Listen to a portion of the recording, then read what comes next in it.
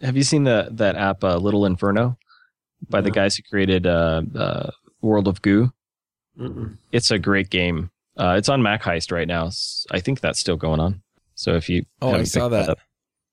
Anyway, so my son is 3, and he's really adept at using the iPad, but has never really used a computer before. So like the whole mouse thing is totally foreign to him. But he was watching me play this game, and he gave it a shot, and he's actually learning to click and drag stuff, which is pretty awesome.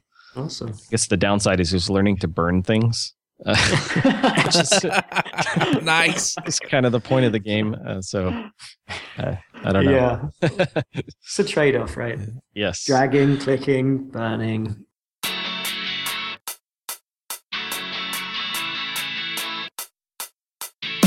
Hey everybody, and welcome to episode 4 of iPhreaks. This week on our show we have Rod Schmidt. Hello, hello. Ben Sherman. Hello from Houston. Pete Hodgson. Hello from echoey San Francisco. I'm Charles Max Wood from devchat.tv, and this week we have a special guest, and that is Josh Abernathy. Did I say that right? Ohio, yeah, you said it right. If it has more than 2 syllables, I'm going to screw it up, so. People always get thrown off because it's long, but it's just like it looks. I see. So, do you want to introduce yourself really quickly? Yeah, I'm Josh Abernathy. I work at GitHub on the GitHub for Mac app and various other side things. And yeah, I've been doing Mac and iOS stuff for quite a while now, so hopefully I'll have something interesting to say about the topic. So is there a GitHub app for iOS? We have a couple different iOS apps. We have there's an Issues app and there's a Jobs app. Neither of them are particularly well maintained at the moment. So we kind of try to pretend we don't have any iOS apps. I see. I actually tried to use the Issues app the other day. And then I went and looked. Is it open source? Is it available? Can I even look at the coding? You guys should open source it. Yeah, I mean, there are a lot of internal discussions about what we need to be doing with our iOS apps and lack thereof. Yeah. The Issues app is kind of interesting in particular because it was written in Lua, and so a lot of the we could open source it, but probably most people wouldn't be terribly interested in the source because it's all Lua. Wow, so what framework did you guys use to interface with Objective-C? I wasn't involved in that. It was Corey Johnson who did that, and he wrote some kind of Lua bridge to Objective-C. That makes me want you guys to open source it. I think his framework is open source. Oh, yeah? I honestly don't know. It was like 2 years ago maybe even longer ago that he did that. So it might be open source. I don't know, his framework. Yeah, it's interesting. There was a kid out here in Utah that wrote a game in Lua for the iPhone. Yeah, there are a lot of people who really like the language for its simplicity. It's really common in the game industry. I know one framework for writing iOS apps in Lua. It's called Corona. Yeah. But I think it's more geared for writing games because the UI code I've seen like on their demo pages and stuff, it looks totally non-native. Yeah, that's a bummer. I think Angry Birds is written in Lua, right? No, seriously, I think. Well, there you go. Yeah, I think. Yeah, if they can do Angry Birds, you could do anything. Yeah, no kidding. That's the secret to making billions of dollars on the App Store. Just write your app in Lua and you're golden. Anyway, so we're a little off topic. I'm just curious. So, what are the major differences? I'm going to just go right to it. What are the major differences between writing an app for the Mac and writing an app for iOS? Oh man, the frameworks are just.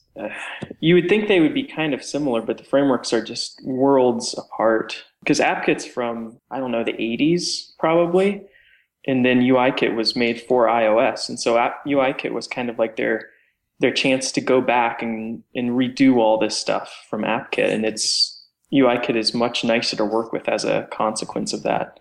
Whereas AppKit, has years and years and years of hacks and fixes and whatnot thrown on top of it. And so you have all this cruft that comes with a framework that exists for years, whereas UIKit gets kind of this clean break, nice clean framework feel to it. So it's just very, very different. And AppKit is much more rough around the edges, I would say. So you can't just replace UI with NS and expect your app to work. If only. There've been a couple attempts at that though. Was it the Icon Factory guys created the Chameleon framework, which is kind of like this, being UI kit on the Mac feel to it, and that's what Twitterific for Mac is written in. And then there's also TUI from Twitter, which is what Twitter for Mac was written in, which kind of tries to be similarly UI kit-like for Mac. But both have their own downsides, and at the end of the day, you still have to deal with AppKit. You're not escaping it. And it's sadly not just replacing NS with UI or UI for NS. Yeah. So I know that the iOS apps are kind of model view controller-ish. Are Mac apps kind of the same way? Do you structure them the same way and you just use different parts of the different frameworks, or is there more to it than that? Yeah, it's still generally model view controller. The difference being that in Mac OS X land, you have to deal with Windows too. And so you have view controllers, but then you also have window controllers. And those can, how exactly those relate. You have your view controllers inside your window controllers, obviously. And then you could have like a document controller if you're a document-based app. And so it's very similar in the structure, just with one higher level in the window. Do you end up like nesting those view controllers arbitrarily? Yeah. Or is it always okay? Because I've always had a hard time with that with like desktop. I guess in my dark past I did some Flex development. Don't tell anyone. You're going to edit this out, right? Hey, I keep hearing that you can write iOS apps in Flex.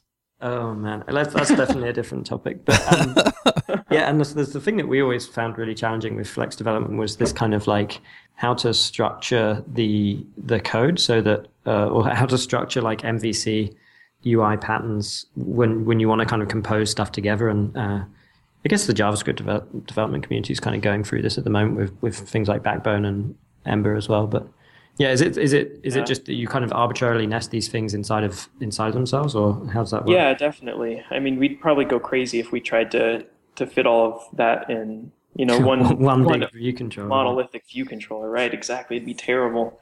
Yeah, we try to break it down as much as we can by like conceptual view. So in the GitHub for Mac app, there's like the history view controller, and then when you go into a specific commit, there's a commit view controller and a changes view controller, and kind of these high-level architectural pieces. And not to go down like too many rabbit trails, but in GitHub for Mac and some of our other stuff, we've been working with a different paradigm. We've been talking about model view controller.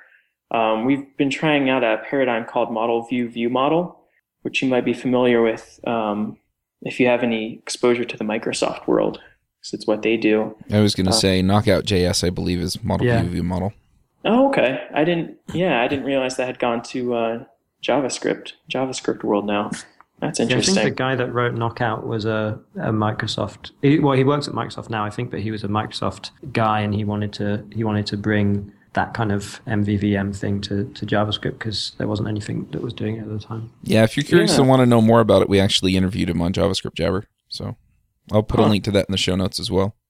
Yeah, that's interesting. I had no idea it made the jump there too. So how's that working out for you, the MVVM thing? It's been really, really helpful for us. The big one for us has been that we can break down these pieces into these bits of the app into these pieces that are more easily unit testable. Because for model view controller, you often end up with these big view controllers and you just kind of like throw everything in the view controller. But then you can't really test it very easily. Because now like all of that logic of the view is so dependent on the view and not dependent on having like a nib instantiated and having a text field on the screen and all that stuff. It's really hard to unit test. And so people try to do like automated UI testing through using accessibility APIs or that sort of thing, which works pretty well, but it's still kind of a hack on the fact that all this logic lives like in your text field or in your nib. But it's been great for us because it lets us really unit test a lot of the like behavior and logic of a view without having to instantiate this whole view hierarchy thing. So you can kind of prod the view controller and then check that the view models that come out of it look right. Is that about? It's kind of. It's more that like the view model, you might have a view model at like the same kind of level of granularity as you have a view controller. So you might have, like for us, we might have a history view model, and that will provide us with like all of the data that we would display in that view. And so that'll give us all of the commits that we want to display for a repository or something. And so then we can unit test that and be like, all right, given this repository, does the history view model give us the right list of history, the right list of commits? And so we can test that logic without having to be like, okay, is it in a table view? And does it have a table view cell with the title label of this and blah, blah, blah? So the view model actually has behavior in it as well, and you're kind of unit testing that behavior inside the view model?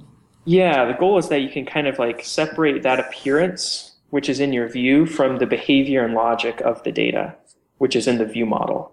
And so hopefully in that way you can get much more unit test coverage. And for us, we've had a lot of success with it. That's awesome. So the view model's kind of like a data source? Yeah, you could definitely think of it like the data source and the behavior guy, behavior source, behavior controller, whatever.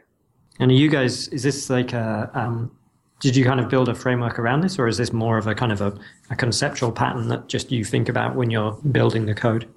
Yeah, it really doesn't require much of like any kind of framework or infrastructure support per se. We have like a super class, but it really doesn't do anything at all. I mean, they're basically just plain objects, plain NS objects. Cool. You need like some kind of data binding between your view and your view model. And that's where you could have some kind of framework that helps you with that. But that's, kind of a different topic. So you mentioned automated testing. Are you guys, does this, I know that GitHub are really big on CI, or at least definitely well known for having lots of good CI practices. So are you guys using kind of automated testing in a CI pipeline for the Mac app as well? Yeah, we have a CI server. I think it's just a Mac Mini at the office now. And and it builds on every push. Awesome. So it runs the unit tests, runs through all the unit tests, and gives us a build. Awesome. Yeah. So we talked about testing, last week? What are the testing tools for Mac apps? Well, we just do unit testing. We don't do any kind of automated UI testing because it tends to be fragile, and it's not clear what exactly the wins would be for us compared to unit testing. So for unit testing, we use two frameworks called Specta and Expecta, which are kind of behavior-driven design sort of test things.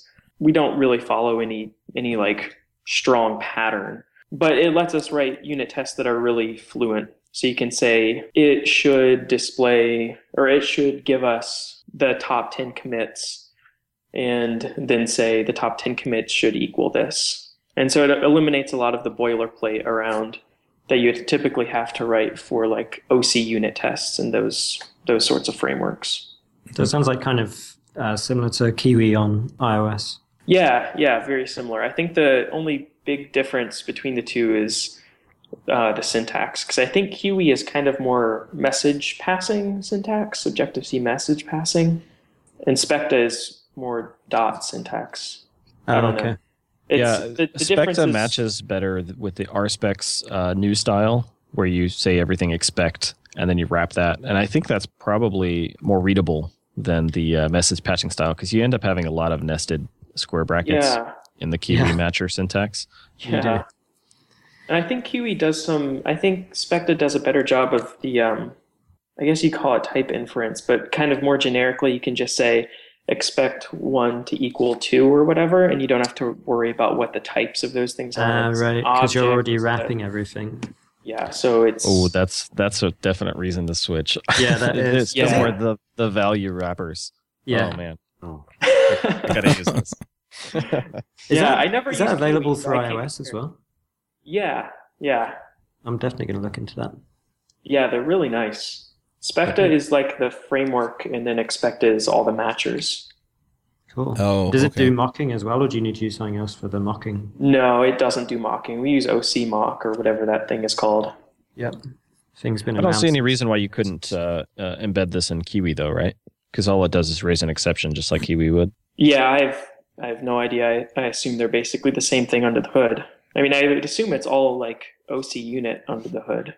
Right. So I wonder if we could like step back for a minute. And so I remember trying out my first Mac app. I was reading Aaron Hilligas's book, Cocoa Programming for the Mac OS X.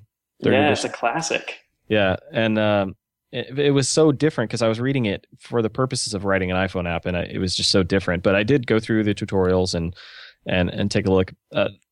However, the things that you would end up using, like the NS table view and some of the other things, just seem so, I guess, basic or bland that all the Mac apps that I know and love don't look like that. So I'm wondering, do the top apps just end up rolling their own stuff, or is just like heavy subclassing customization? Or yeah, it's probably a lot of both. I think that there's, well, up until, what was it, macOS 10.7, I think, pretty sure it's 10.7.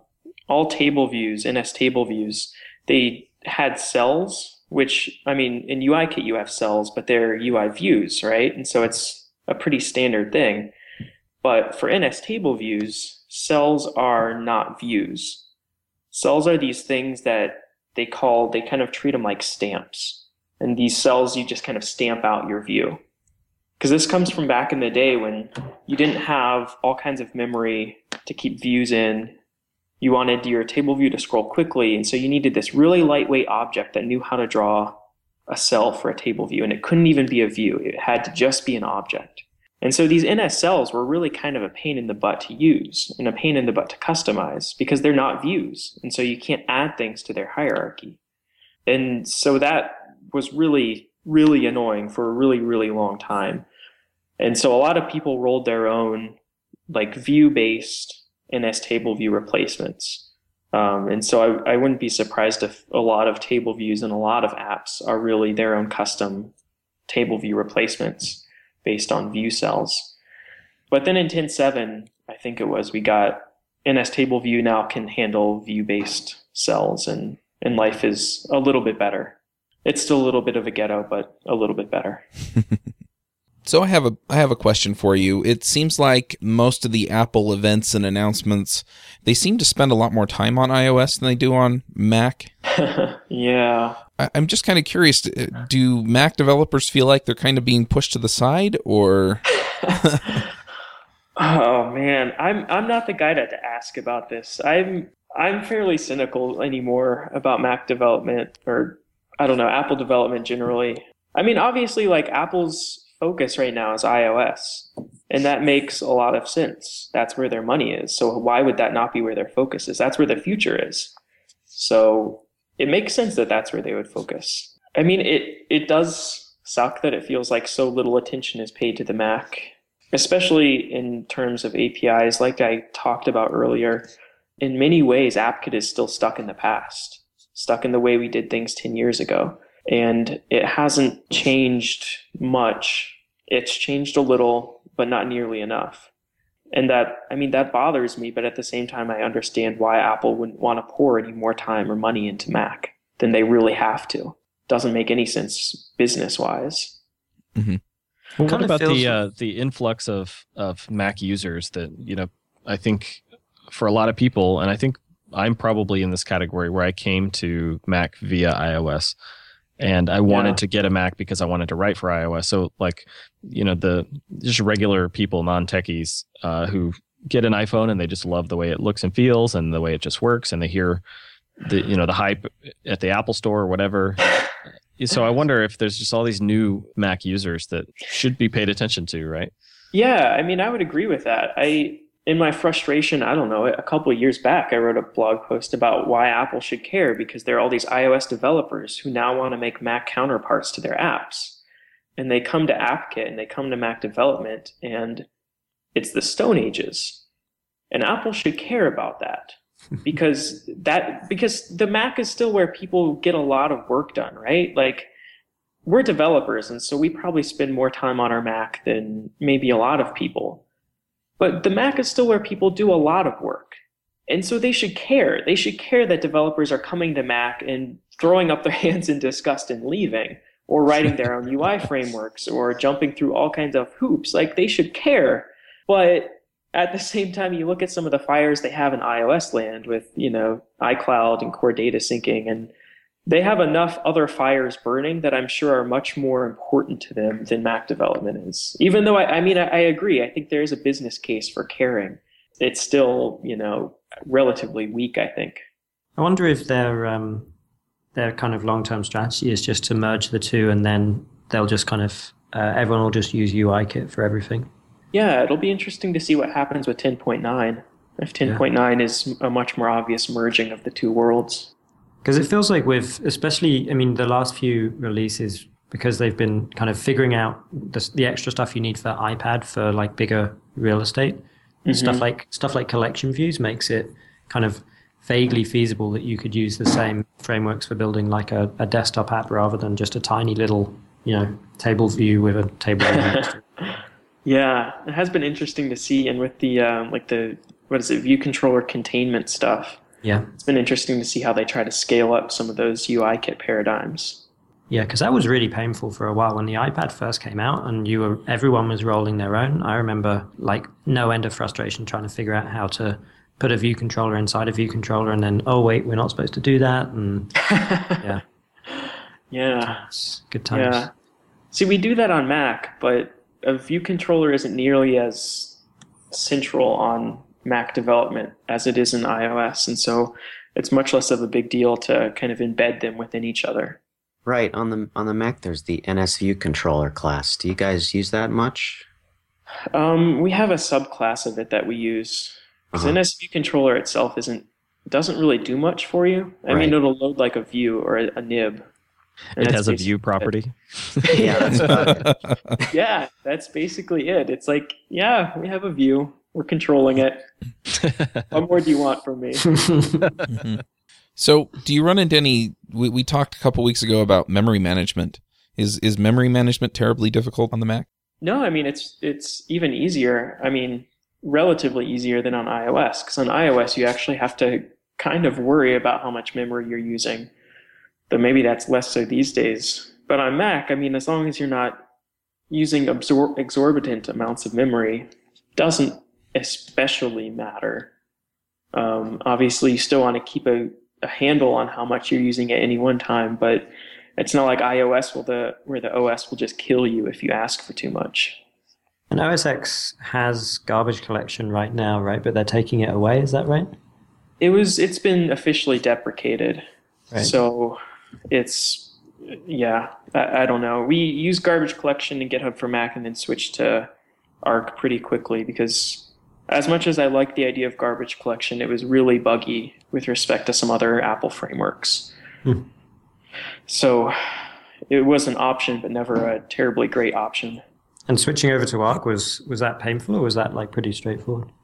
It was fairly painful for a little bit. Yeah. I mean, less painful than going to manual memory management, but there's stuff like notifications. In garbage collection, you didn't have to remove the observer for notifications. And so then we went to Arc, and suddenly, everyone is trying to message deallocated observers. And so it was a little bit of a pain in the butt, but what can you do? So I was really surprised when they deprecated garbage collection, but then I guess I haven't done that much OS X development, so I didn't know that it was buggy. I mean, I guess hearing that it's kind of buggy makes me understand, but without that, I'm like, why would you get rid of garbage collection? No, it broke my heart. I wish they would have. I don't know. I mean, it was really buggy, especially back in the day with 10.6 and core animation. It was extremely buggy. I wish they would have fixed it, but it's hard to know if, given that they have to be a superset of C, it's hard to know how much fixing it would have really done for it. Yeah. I wish we had garbage collection, though, still. I really wish we had garbage collection. Every time I do the stupid weak, strong dance for blocks, I wish we had garbage collection. Yeah. So another concept that I learned when learning from that book was the concept of binding, which we just don't have on iOS. And I'm wondering if anybody really uses that or if it's sort of a technology that's going away. Yeah. Binding was a weird one. It was like, I feel like Mac OS X has this funny history of Apple being really excited about new APIs for like one OS release, and then they drop it and they're like, that never really happened. Pretend that never happened. And Bindings is in that category where they were like, this is great, it eliminates all this boilerplate, just let you glue your two components together, and then they just never really talked about it ever again. And for us, we use it in a few places. The idea of binding, I think, is sound, but the implementation of Cocoa bindings was hard to debug, really awkward to use for a lot of controls. And the way it plays with memory management semantics is really goofy too. And so for a lot of those reasons, I think a lot of people don't use them. We use them pretty sparingly. Yeah, I have this healthy fear of things like that where some critical part of your application's logic is a setting in a property pane somewhere in Interface Builder. And if you accidentally fat finger it, like you're never going to look at the diff and know what you did. Man, yeah. And you can't set a breakpoint on that. So I just kind of wholeheartedly dismissed the whole binding system just from pain in doing that same sort of thing in Windows Forms back in like .NET 2.0 days. Yeah. But it was curious to know, does anybody really use it? And it sounds like it's still there, but I think there are still some people who really like bindings for simple things, like user defaults is pretty straightforward to bind, and I think a fair amount of Mac developers do it for that. But yeah, having your application stability and logic being tied to a random string in an IB field is pretty terrifying. So, are there any frameworks or any libraries that you use in Mac development that we don't have in iOS that you wish we did? Nothing immediately comes to mind. I think that maybe some of like the core image stuff might not be on iOS, but honestly, I don't know. I've never done enough of that stuff to feel the pain of missing framework.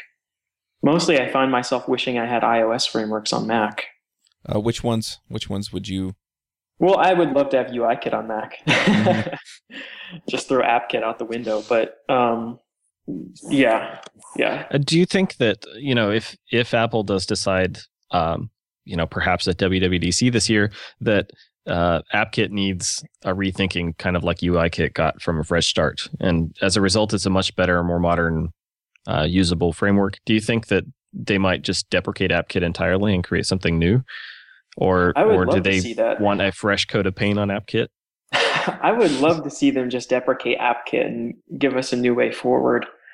I mean, I think it feels like they keep trying to kind of fix AppKit, like in core animation support for AppKit, which they introduced in like 10.5 or something. They're still trying to fix AppKit to support core animation layers. And that's kind of what it feels like, is that they're kind of trying to put Band-Aids over these things, trying to plug every hole. But I don't think that works, because AppKit is just from a different era. It's from a completely different era, and it might have been awesome 20 years ago, but it's not awesome now. And I think the best way for it, I mean, UIKit is like the example for that. They threw out AppKit. They could have used AppKit, but they threw it out. They made UIKit. It was a completely clean break, and AppKit is mostly really nice to work with. And so I would love to see them do that with AppKit. Just throw it out, deprecate it, and start something new. I wonder it's not like they have a fear of deprecating things, right? Yeah. Which makes me think that they just won't. So I wonder if this has any kind of corollary with the switch from Carbon to Cocoa. Yeah, definitely. That was before my time, but from what I understand, Carbon apps were in C++ or something. I don't even know, but it was just a totally different architecture, completely different environment. And switching to Cocoa was kind of a huge thing for these like really long-standing Mac apps. Yeah, I think that's a great example. I mean, Apple has a long history of deprecating things aggressively, and it's usually for the better. And so I would love for them to deprecate AppKit and give us something new. I mean, it's a huge undertaking though, right? Writing a new UI framework is ridiculously huge task. To get all those little things right, it's a big deal. So I feel for them, but I think it should be done. Are there any reasons why they couldn't just adapt UIKit to work on the Mac? Well, I mean, it works on the Mac, right? Because the simulator is running UIKit, presumably. I don't know. I'm sure there are like paradigm problems with just giving us UIKit. I bet the graphic performance is horrible. Like relatively, like I'm sure there's loads of stuff under the covers that's really optimized for the processor and the GPU on iPhone. Like I would guess it's really, really optimized for an ARM processor, but they're in control of the hardware too. So this is a problem that they could address. True. Yeah. Right. And also, who cares about a PC world where performance? the guts could be anything, any combination of parts? I could understand why they would be hesitant, but when they own the entire ecosystem, they can kind of do whatever they want. True. I think pretty much all they'd have to do is add support for multiple windows and overlapping windows. Yeah. Unless you change the whole UI paradigm. Yeah, that brings up an interesting point. Why I like iOS? I think it's a lot easier, just in terms of it's all hypermodal. You have way less things that you can do, so it sort of focuses your attention to things that, okay, I only have 5 places for buttons. So that's a good thing. And I feel like this is why I think I'm really bad at iPad app design, because there's just too many places I could put things. And so that the number of choices on Mac are even greater than that. So I would have a hard time designing a Mac app, I think. Yeah. I'm going to have to find an image of an iPad app that's like all buttons. Ben's app on the iPad. Yeah. I think that's true of the APIs as well. I mean, I guess that's partly what Josh has been saying, is that with UIKit or with Cocoa Touch, there's pretty much one way to do most things, and there's not that much to look around for. But I remember when I was writing this little OS X app, and just the size of the API that's kind of accumulated over time is pretty intimidating. It's like, I just want to open a dialogue. How do I do that? There's like sheets, and there's alerts, and there's activities, and like, have you ever done Win32 programming? Yeah. Oh gosh, horrible. I guess, are there any tips for like how to know which bits of the API are the bits that people should still be using, and which bits are just like the crafty corners that you should just avoid at all costs? Well, drawers are right off. I wish I'd known that. Drawers at all? Those were big in like maybe 10.1, and they're still there. You can still make drawers on your Windows. But drawers don't use drawers. I don't know. It probably just comes from having experience on the APIs. It really is kind of overwhelming, and especially compared to iOS, you look at like a table view. NS table view has a clip view and a scroll view, and what do both of those things do, and why do you need both of those things in addition to a table view? I mean, it's more complex, that's for sure. And a lot more customization requires subclassing, which is terrible.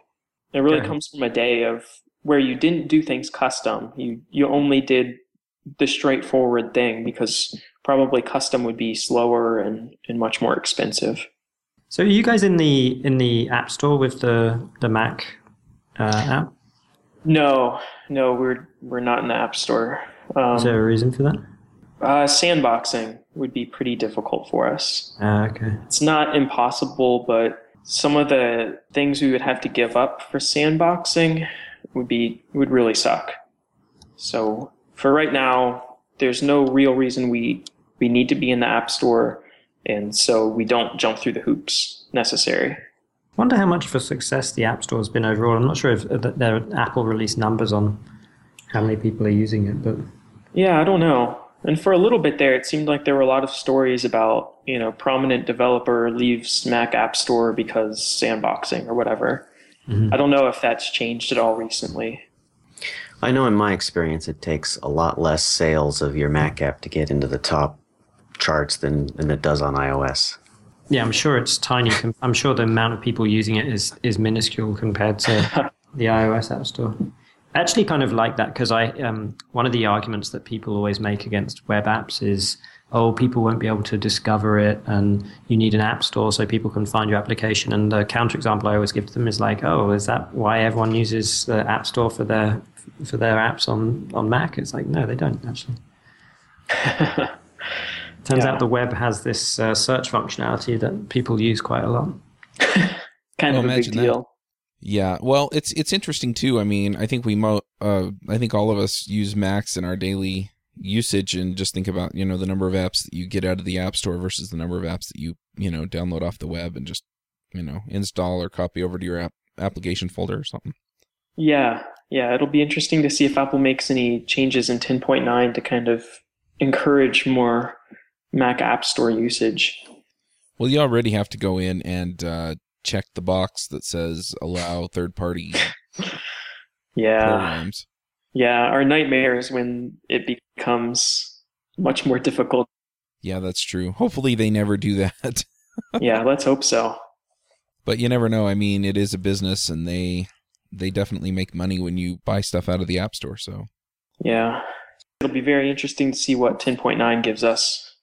If they continue to merge with iOS, or if it's still a pretty separate deal. Are we expecting 10.9 at WWDC or sometime this summer? I think they said they were going to go to a yearly release schedule, didn't they? I remember John Siracusa was lamenting that because he has his epic review that he does all the time. He's like, oh, this sucks. There's rumors that the Mac developers have been pulled onto iOS 7, so Mac 10.9 will be delayed. That would be surprising. Maybe we'll get it this summer or late summer or something like that. Yeah. I wonder if anyone at Apple has ever read The Mythical Man Month.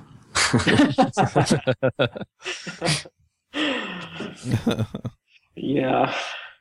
So Josh, I was wondering if there are any resources online. It's got to be hard to kind of weed out all of the iPhone specific stuff.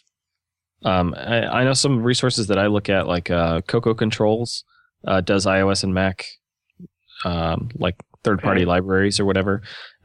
Just wondering if there's any kind of specific to Mac that you look at, or maybe books or something that are still relevant today.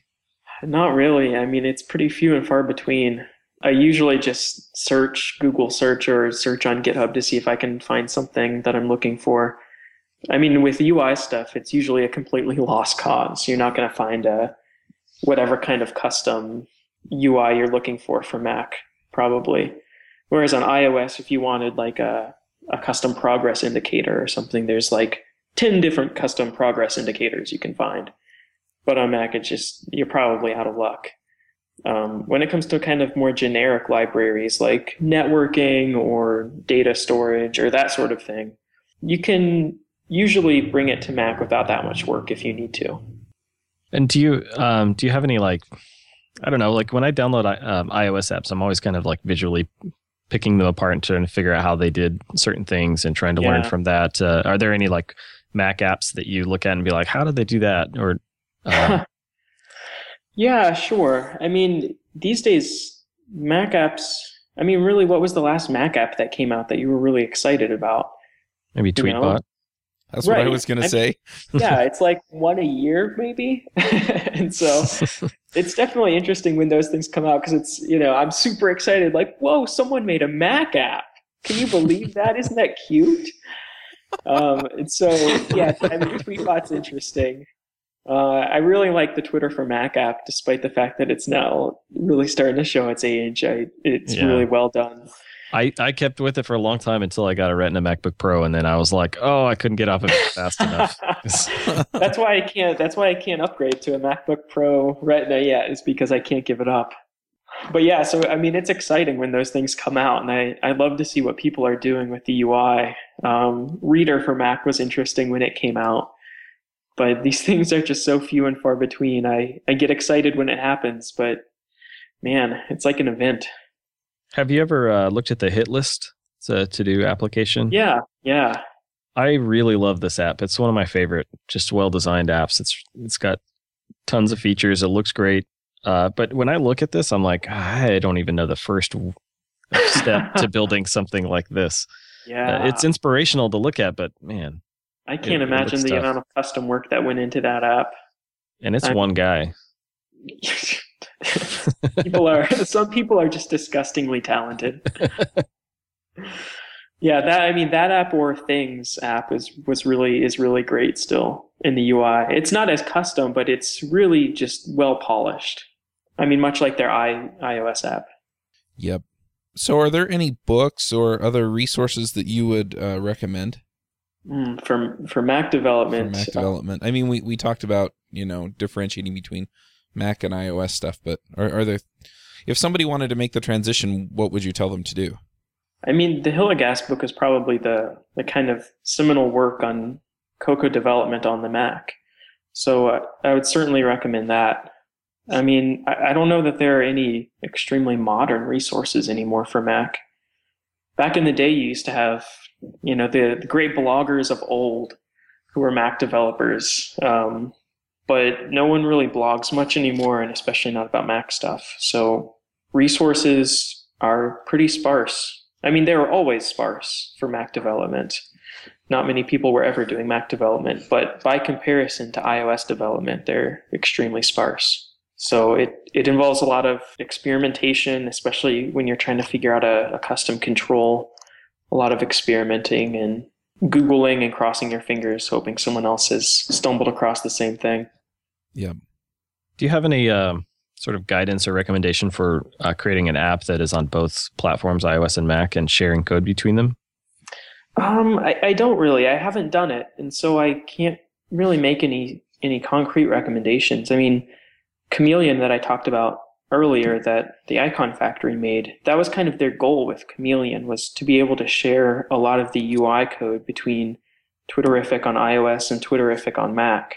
And so that's why that exists, is to be able to share a lot of that code. I'm not sure if that's really a great way forward, but they seem to do all right with it. That's really interesting to me because, I mean, I've built apps that share code, but it's usually at the business logic data layer, not the other way around. Yeah.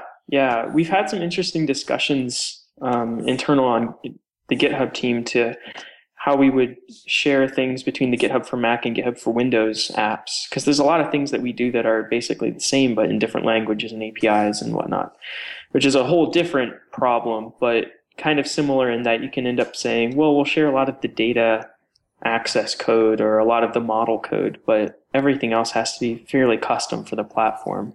You just have to rewrite it all in Lua.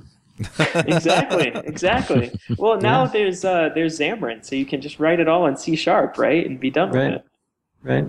There's also, there's a bunch of different cross-platform things. I've actually never thought of cross-platform desktop before. I guess that is what people do, is use something like Lua.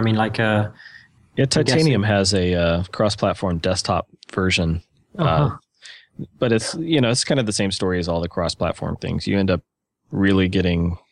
You really need to be an expert in those things, those frameworks, and that comes at the expense of you learning like the proper AppKit way or the proper Windows way or whatever. Right. For an example of an app that does do iOS and Mac on the same code base, apparently Cheddar, which is this to-do app that Sam Soffers, I think that's how you say his last name, he made that, and he said that it was the same code base, and I think he open sourced the iOS code base, so presumably that means he open sourced the whole thing. But I'm pretty sure the Mac app is open source now too. Yeah, so it'd be, if people are looking for examples, that's one to look at. Well, you can even run into it a little bit in the model layer, like if you have an image property on an object. I mean, on iOS it's UI image, and Mac it's NS image, so you gotta do a type def or a if def or something. Yeah. Interestingly, this is also where model view model can kind of help you out, because at least in theory, you could share a lot of the view model logic as well between platforms. I guess it depends on how much of the actual view design is the same, but conceptually, at least, you could end up sharing more of that. Yeah, well, if they're using the same data or mostly the same data, then your view model will look mostly the same. I would think so. Yeah. Yeah, if you're not familiar with the concept of view models, I highly recommend that you go check it out, because it is an interesting way of thinking of things. It's kind of like a presenter, but not quite the same thing. And I don't know. I'm not going to go into the differences, but it's, it is an interesting concept, and I really like the way that it applies to some of the things that I've seen it do in JavaScript. So I think its biggest enemy is its own name, because you had model view presenter, model view controller, and then model view model, and it just kind of seemed like, okay, now you're just trolling me. Yeah. Did I just have a stroke or something? It's also weird to apply that in the web, and I think it makes a lot more sense in a rich client experience, right? Where you can have like actual binding or actual like interaction that changes state rather than like a page refresh or whatever. Mm-hmm. So I think it maps better in that environment. I think if you're doing, you can do rich client web apps, right? Like they're just single page JavaScript. Right. Just happen to be using HTML as the presentation there. I think I've heard that's where people have had success with like Knockout and the data binding stuff is when it's a single page app and you're really pretty close to a rich client at that point. Yeah, it has been interesting to see how the web has kind of tried to reinvent or has had to reinvent some of these like rich client, I don't know, I guess design paradigms. Yeah. So does the MVVM stuff that you guys are using, does that have data binding in it, or are you kind of manually moving? Yeah. No, it would be terrible if we were manually keeping it all. We use reactive Cocoa to do the binding. Right. The view to the view model, which under the hood is key value observing. So not Cocoa bindings, but kind of similar. And that makes sure everything is kept in sync between the different layers. Cool. I really want us to do a show on reactive Cocoa because I think it's really, really interesting. Yeah, I mean, I think it's fantastic, but I might be a bit biased. All right. Is there anything else that we've missed as far as Mac development goes before we get into the picks? If you're doing Mac development, may God have mercy on your soul. It's a small group, but it's a small, proud group of Mac developers. And you'll make me extremely happy if you ever make a Mac app, anyone. I'm so pumped when someone releases a Mac app. All right. Cool. Well, let's get into the picks. Ben, what are your picks? Okay, so I am less prepared this time than before. Shame. Yeah. So I will pick three things. The first one is I like these little cards that people have, the really good card stock or whatever. They're the kind of like half size business cards.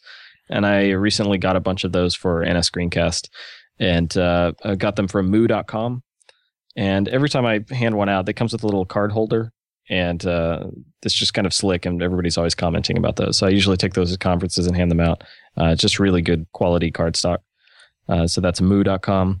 Another app I use on my, I guess this is kind of continuing on my developer tools pick list, is Kaleidoscope for diffs, which is like by far the sexiest diff tool you've ever seen. That's at kaleidoscopeapp.com. I actually used that for just diffing back when it was owned by Sofa, or We Are Sofa, and then it got acquired by Black Pixel, and they basically answered my prayer to add merging support to that. So it's got the three-way merge support in it. And then I'd also like to pick the Briefs app, which is actually, the release date was just announced on Twitter while we were on the call. It's going to be May 1st. And this is a Mac app and iOS app for doing I'm so happy right now. Yeah. If you don't know the history of Briefs, like maybe 2.5 years ago, could have been even 3 years ago, I remember we were using Briefs and they were trying to get it in the Mac App Store. In the iOS App Store. And it got rejected time and then. And the creator, Rob Ryan from Martian Craft, he just kind of gave up on it. And he was like, I spent a year of my life on this and they're never going to approve it.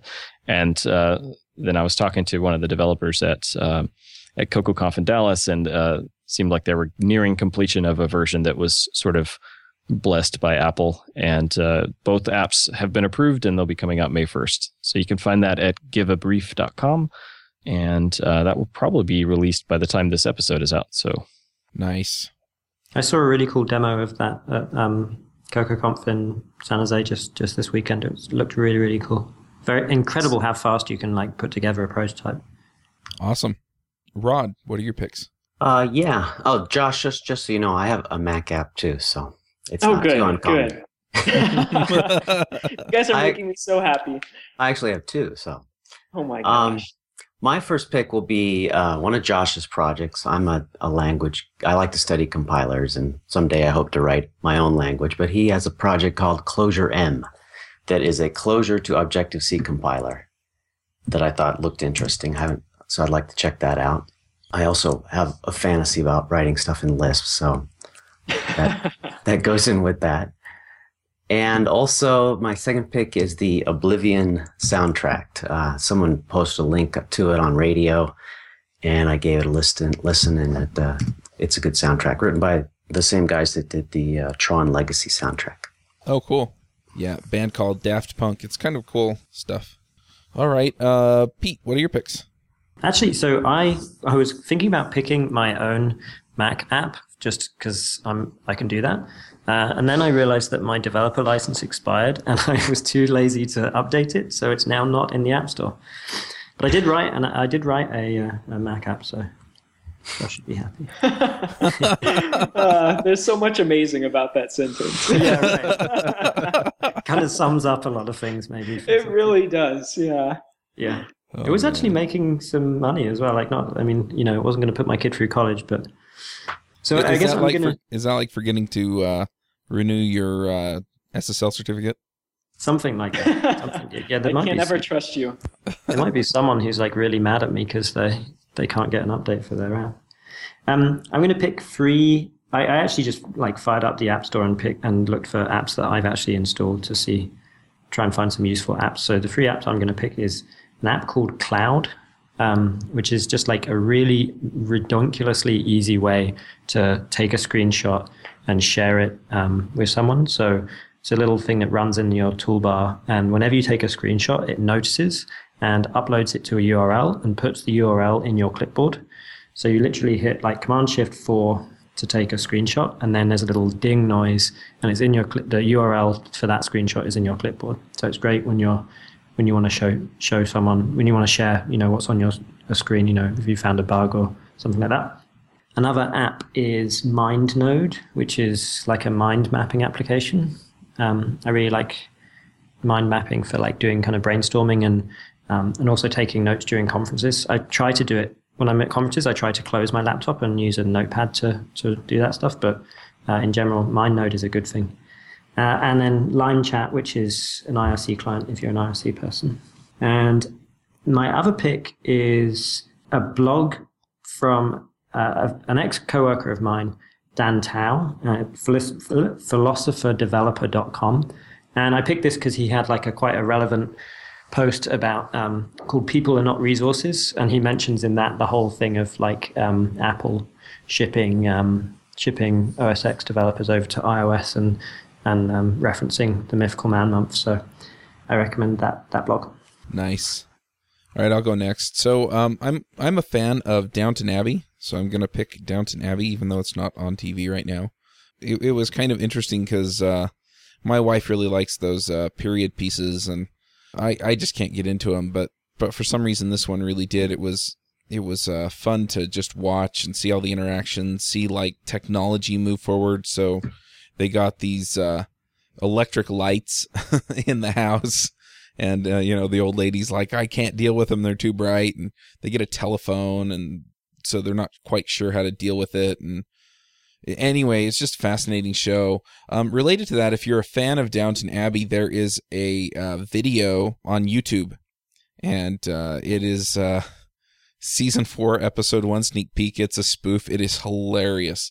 So I'll put links to both of those in the show notes. I'll put a link to the Downton Abbey on Amazon. If you have Amazon Prime, you can watch them for free. And then my last pick is something that I think Josh might know a little bit about, and that is GitHub. Little something. I'm not cool, I hear. Yeah, it's kind of useful. Yeah. Anyway, I'm not sure if it's been picked on the show before, but if you're looking for a way to share open source apps, or just a place to provide some source control management, then GitHub's a great place to go. And they have all kinds of features in there, like a wiki for your project and issues, to track problems with your app. You can do pull requests, or people can send you pull requests. So it's just a terrific place and a terrific way to participate in open source. So anyway, those are my picks, and we'll hear what Josh has to pick. I have just one pick. It was a few weeks ago. Facebook announced the Facebook Home, or whatever it's called, which I could give or take. But it was interesting to me, the conversation that kind of started after that about Quartz Composer and how Facebook uses Quartz Composer to design some of the things involved in Facebook Home. And so there's a guy who put together, David O'Brien. He put together some great YouTube tutorials on using Quartz Composer to create these kind of interactable prototypes of some of the great animations in Facebook Home. And that was, for me at least, it's always inspiring to see these really well-designed products that are just really, really human and really alive feeling, like Facebook Home seems to be. And then to be able to recreate that in Quartz Composer is just amazing to me. It was really, really inspiring to see how much you can do in Quartz Composer. And makes me wonder why we don't have tools like Quartz Composer that can actually turn that into like an app, if you can design so much within it. So that is my pick. You can download Quartz Composer and download the videos on YouTube or Vimeo or wherever. There's also a branch thread and a Quora question asking questions about how to use Quartz Composer to prototype software. And a couple of the designers from Facebook actually chime in on the branch thread talking about how to do some things in Quartz Composer. So that was really interesting and pretty inspiring to me to read through. Awesome. All right. Well, thanks for coming, Josh. It was an interesting conversation. Yeah, my pleasure. Thanks for having me. All right. Well, thank you for listening, and we will catch you all next week.